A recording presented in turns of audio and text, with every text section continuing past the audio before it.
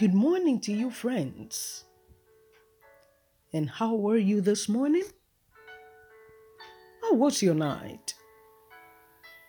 I hope you have all had a peaceful night rest. God bless you. You're welcome to Review.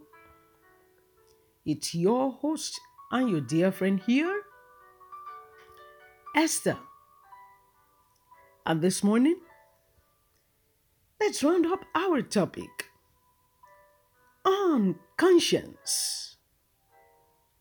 Conscience Part 3. Still in the bracket. Our bell or alarm system. Conscience Part 3 in the bracket. Our bell or alarm system. And please turn with me to 2 Corinthians. 2 Corinthians chapter 1. And let's read only verse 12 from there. 2 Corinthians chapter 1 verse 12 says,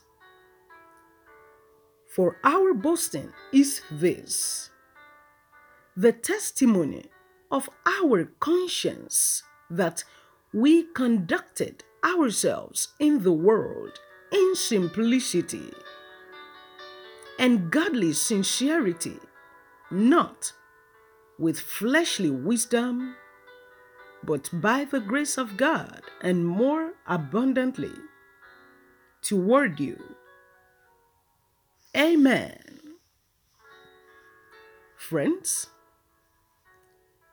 we have been looking at the topic conscience as our bell or alarm system for the past 3 days now. But can you and I make such boast or boasting about our conscience like the Apostle Paul? Because as soon as we take the first step in the wrong direction, we violate it. And it's not possible to violate the conscience and still claim to be walking in God's will. For those who drive, I'm sure you will understand if I say it's like driving through a red traffic light, isn't it? Yesterday, we talked about a good, clean, or sacred state of our conscience. So when our conscience is not in a good or clean or sacred state, like we learned yesterday, it becomes soiled. Soiled conscience. What is a soiled conscience? A soiled conscience, friends, is a defiled one. It's filled with guilt, void of peace, because it has been tainted or stained. And when convicted and quickly seeks repentance according to 1 John chapter 1 verse 9 to get rid of guilt, it is restored by the Holy Spirit. A soiled conscience, when convicted and quickly seeks repentance, is restored by the Holy Spirit. The last and the worst is a seared conscience. Oh God, help us. I said the last and the worst state the conscience can be in or condition is to be seared. A seared conscience. Please turn with me to 1 Timothy chapter 4. This morning, let's read from the book of 1 Timothy chapter 4. We're going to verse 2, but let's read verse 1 for a better understanding. 1 Timothy chapter 4 verses 1 and 2 says, "Now, the Spirit expressly says that in later times some will depart from the faith, giving heed to deceiving spirits and doctrines of demons." Verse 2, "Speaking lies in hypocrisy, having their own conscience seared with a hot iron." Seared. What does it mean? Seared conscience means darkened by heat. For you see, the conscience in this state has become so hardened that it no longer really works. What is meant to be a moral compass has degenerated and turned immoral in all aspects. In this state or condition, the conscience has entered a moral numbness, no longer sensitive because it has repeatedly ignored warnings. It has ignored it long enough and now demonstrates total rejection of God's truth. What happens again when conscience is in this condition? Turn with me to the book of Romans chapter 1. Let's see what happens when the conscience is in this terrible condition or state. Remember, I told you this is the worst condition the conscience can be in. It's hardened. No longer really works. Romans chapter 1.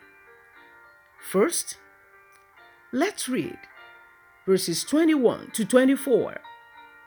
And then we go to verses 26 to 28 quickly. It says, "Because although they knew God, they did not glorify him as God, nor were thankful, but became futile in their thoughts, and their foolish hearts were darkened. Professing to be wise, they became fools, and changed the glory of the incorruptible God into an image made like corruptible man, and birds, and four-footed animals, and creeping things." Pay attention to verse 24. "Therefore, God also gave them up to uncleanness in the lust of their hearts, to dishonor their bodies among themselves." Let's go to verses 26 to 28 says, "For this reason, God gave them up to vile passions. For even their women exchanged the natural use for what is against nature.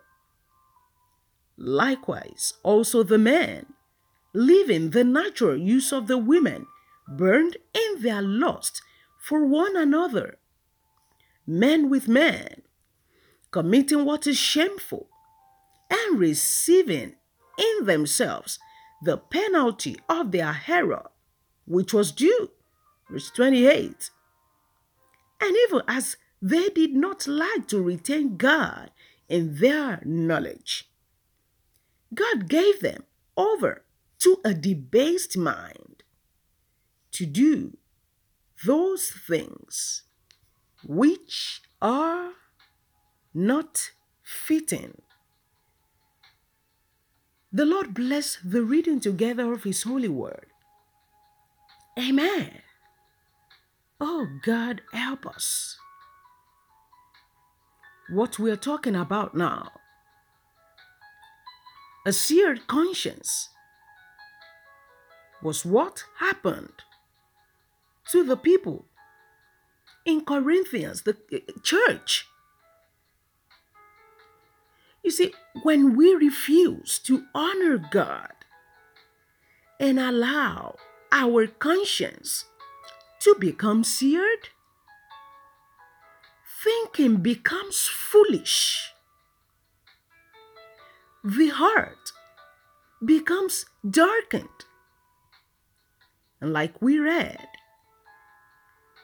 the Lord eventually gives over to lustful heart desires. In what state do you, my friend and listener, have your conscience right now? Have you ignored the beeping sounds to the extent that wrongs now seem right to you? Because you think at least you're not the only one on that wrong path, not the only one who does so and so, right? If yours is soiled, you can quickly trace your steps back to the Lord.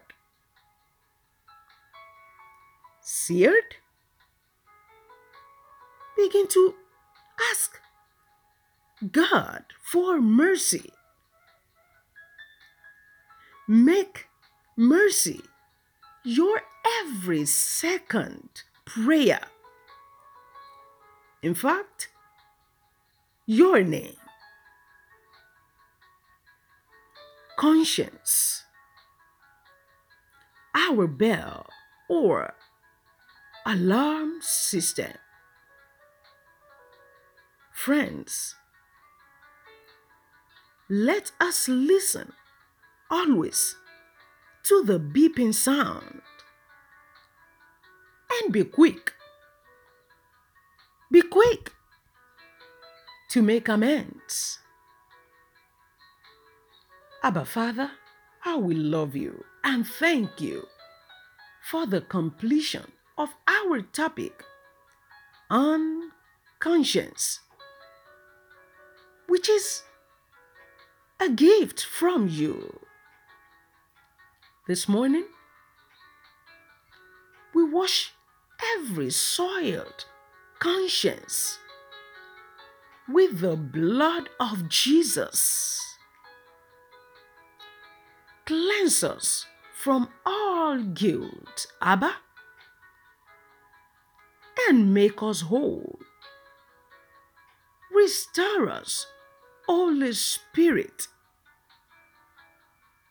Thank you, Father God, for in Jesus' mighty name we have prayed. Amen. I want to thank you so much, my friends, for staying with me these 3 days. God bless you and quicken our conscience and heart. I'll see you bright and early tomorrow morning. But until then, the grace of our Lord Jesus Christ, the love of God, and the sweet fellowship of the Holy Spirit be with you all, now and forever. Amen.